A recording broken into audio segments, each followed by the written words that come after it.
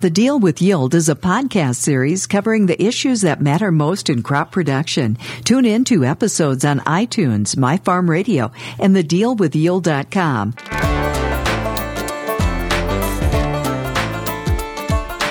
Welcome back to The Deal with Yield with our host Joel Wipperfurth, Winfield United Ag Technology Application Lead. Joining us again on the phone, Ray Pigati, Winfield United Crop Protection Technical Marketing Specialist. Ray, continuing our conversation on the RoundUp Ready Xtend crop system, I'm curious to know what makes this new technology so different from the dicamba that has been sprayed in the past? Well, so I think the question is, what is the same, really? So I'm going to talk about both pretty much Ingenia and XtendiMax. Both have three different labels. They have the Section 3 label, which is the main label where most of the information on how to apply the herbicide according to the rules and regulations are. Those Section 3 labels, those labels are going to look very similar to the labels that your dad read when he was applying dicamba or when he does apply older formulations of dicamba. There are two other labels. There is a supplemental label for spraying dicamba-tolerant soybeans, and there's a supplemental label spraying dicamba-tolerant cotton. On those labels are loads and loads of application requirements and restrictions that an applicator needs to follow in order to properly apply these new dicamba formulations. Those two labels only have a 2-year limit on them. Basically, the EPA is saying this is a 2-year test run. If we can properly manage this technology out in the field and things go well, then most certainly it will be extended to a full registration and not have an expiration date on it, you would hope. But if this isn't stewarded properly, if people don't follow the label, then the EPA has all the right and may very well turn around and say, we can't keep this technology in the marketplace because we can't steward it properly. I was listening to the North Central Weed Science Society, had a University of Missouri professor in, and Missouri obviously had Xtend cotton labeled, but not the herbicide labeled. So, of course, growers went out and planted that. And he was saying last year, Missouri is kind of ground zero for what maybe not to do as far as how growers planted a dicamba-resistant trait for cotton. And then they actually used off-label or illegal applications of dicamba.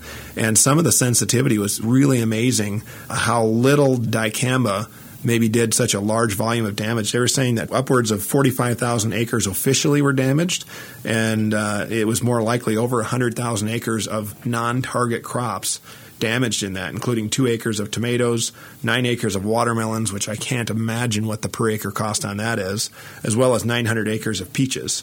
So I think about some of his key takeaways, and he said the number one factor in the state of Missouri last year is producers underestimated how little it takes to harm their neighbors. What are some ways that we're going to get through this as far as staying on label and looking at the 2-year temporary label? How do we respect this technology? Yeah, so, Joel, the great thing about dicamba is it's a really good herbicide, and it does a really good job on broadleaf weeds. But the bad thing about dicamba is it's a really great herbicide, and it does damage to broadleaf crops. So that is a big concern out there in fields and in communities and people spraying it. And Missouri's an interesting case, and Tennessee's an interesting case where they, like you said, they did apply dicamba over the top of dicamba-tolerant crops when they weren't supposed to. Is the way we're going to manage this is to religiously and with great discipline follow the label requirements as they're written. Labels are the law. They have to be followed. And the way to properly steward this thing is to follow the label. Now, yes, there are a lot of restrictions in that label, and that's because this chemistry, to be applied properly and to limit or minimize or eliminate off-target movement, you are going to have to follow these labels. Now, like I said, high degree of difficulty, but that is the environment that we have to live in these days, and people who are going to use XtendiMax or use Ingenia have to follow those labels to the T so that they can eliminate these issues of having dicamba move off target. Yeah, well, that's an exciting piece. I think so. We're managing through this on dicamba-resistant soybeans right now. I know that in the works is dicamba-resistant corn. They started out with over 5,000 different events, and they've narrowed it down to one. And about 1% of that has made it from the greenhouse to the field. So we've got another crop in the next couple of years in the trait pipeline that will be dicamba-resistant or dicamba-tolerant. We use some dicamba on corn today, but certainly when they install that trait directly on corn that helps it be resistant to a dicamba herbicide, we're going to see more and more use of this particular herbicide. But certainly herbicide management and weed resistance management will be a key staple of this. Mm-hmm, absolutely. Stewardship of this product is going to be very important. So reading the labels and thinking about the way that I've recommended herbicides and micronutrients be sprayed on soybeans in the past in particular, which usually went with a micronutrient, a fungicide, an insecticide, some herbicide, and a splash of water. How do you see that evolving? Yes, that is an excellent question, and I'm glad you brought it up. Each company, Monsanto and BASF, has set up a website that you can go to and look at. And when something gets added to the label, meaning it can be tank mixed with XtendiMax or tank mixed with Ingenia, it will be posted to the website. So some of the custom application rigs I've seen out there have direct inject systems on there. If it's not in the tank, does that mean it's technically not a tank mix? Yeah, you've been talking to the same people who have been calling me all week. So a direct inject equals a tank mix. So a direct inject is not a way to skirt the label requirements. If you're direct injecting, it's considered a tank mix. So before someone goes and applies XtendiMax, they go to the website and they see that this herbicide can be tank mixed with XtendiMax. This adjuvant can be tank mixed with XtendiMax. This even extends to the nozzle. The TTI nozzle. The TTI 11004. Now, moving forward, as new nozzles get added because the testing has been done and everything passes the EPA requirements, those nozzles will also get added to the website and then be allowed to be used in an application. One of the things that I noticed comparing the Ingenia label from BASF to the Monsanto XtendiMax label is wind speed. One of them says 0 to 10 miles an hour. The other one says 3 to 10 miles an hour. What's that all about? That is an interesting label difference. So the one thing you didn't mention there is what the Ingenia label says is it says 0 to 10, but anything less than 3 miles an hour, you have to make sure that there's not a temperature inversion. And maybe we can get into temperature versions next, but what the XtendiMax label says is basically they built in that 3 mile an hour kind of minimum because they wanted to take that question of what is a temperature inversion and is there a temperature inversion. They wanted to kind of take that out of the whole equation from what I can see, and they just want to keep it 3 to 10 so that people don't have to ask the question and applicators don't have to potentially make the mistake of spraying when there's a temperature inversion. So, Ray, one of the things that's on the label that I think is interesting is there's now a speed limit to applying herbicide out here. Why is there a speed limit on this thing? Yeah. Have you seen the speed limit signs that they're putting out on the field so that people know what the speed limit is when applying dicamba? When I drive up Highway 94, I usually think that that's the speed limit sign, but I've been told that that's not by a few law enforcement officers. So it all comes back to off-target movement. And basically, the faster you go, the more potential you have to increase your off-target movement. So one of the Iowa State reports that I was reading earlier this month talked about the invasive species that was kind of coming into their state, and they had documented 48 cases of palmer in particular in their state, one of which was affiliated with a railroad, bringing that onto the field. 12 of them were ag-related, where the combines or tillage equipment, it kind of got spread around by equipment moving around. Of course, they border Missouri down there and maybe got brought across that way. But of the 48, 35 of them were actually conservation plots that were planted for pollinators. And I think that's one of the pieces here that plays into invasive species and herbicide management is recognizing as we look to take some land out of production that we're looking to have a lower environmental impact on. We also want to make sure that as we plant back those crops or plant back the CRP, that we get clean seed that doesn't have weed seeds in it. We talked a lot about label requirements, but one thing we never really talked about is once you pull into the field and you've got your booms unfolded and you're ready to go forward, we didn't really talk about a buffer. When you think about the new labels and some of the requirements that are going on there, talk to me about, I've never had to put a buffer in any of my fields before for herbicide, with the exception of maybe atrazine. I'm kind of used to that in a pre-emerge. What does the buffer look like for XtendAmax and Ingenia? So there's a 110-foot buffer for both Ingenia at the one rate, which is 12.8 fluid ounces per acre. That's Ingenia's labeled rate. And then XtendAmax, they have two different buffers. They have the 110-foot buffer, and that's if you're applying at 22 fluid ounces per acre. And then they have a 220-foot buffer, and that's when you're applying at 44 fluid ounces per acre. So that's the buffer situation, and those are downwind buffers. So whichever way the wind's blowing is where you draw that line for the 110-foot buffer.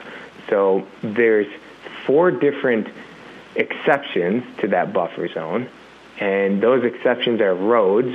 So if you have a road downwind of you, you can build that road into the buffer. Now, the road might not be 110 feet, but it is some distance that you can factor into your buffer zone.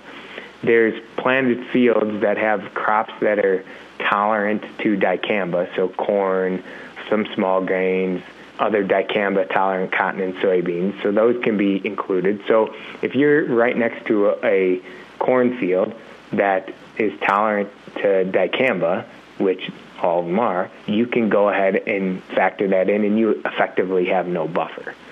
If you have a field that's prepped for planting, so if it's early in the year and you have a freshly prepped field right next to you, you can add that into the buffer zone. And then last thing is something that's covered by a footprint of a building or a silo or other man-made structure can be factored into the buffer.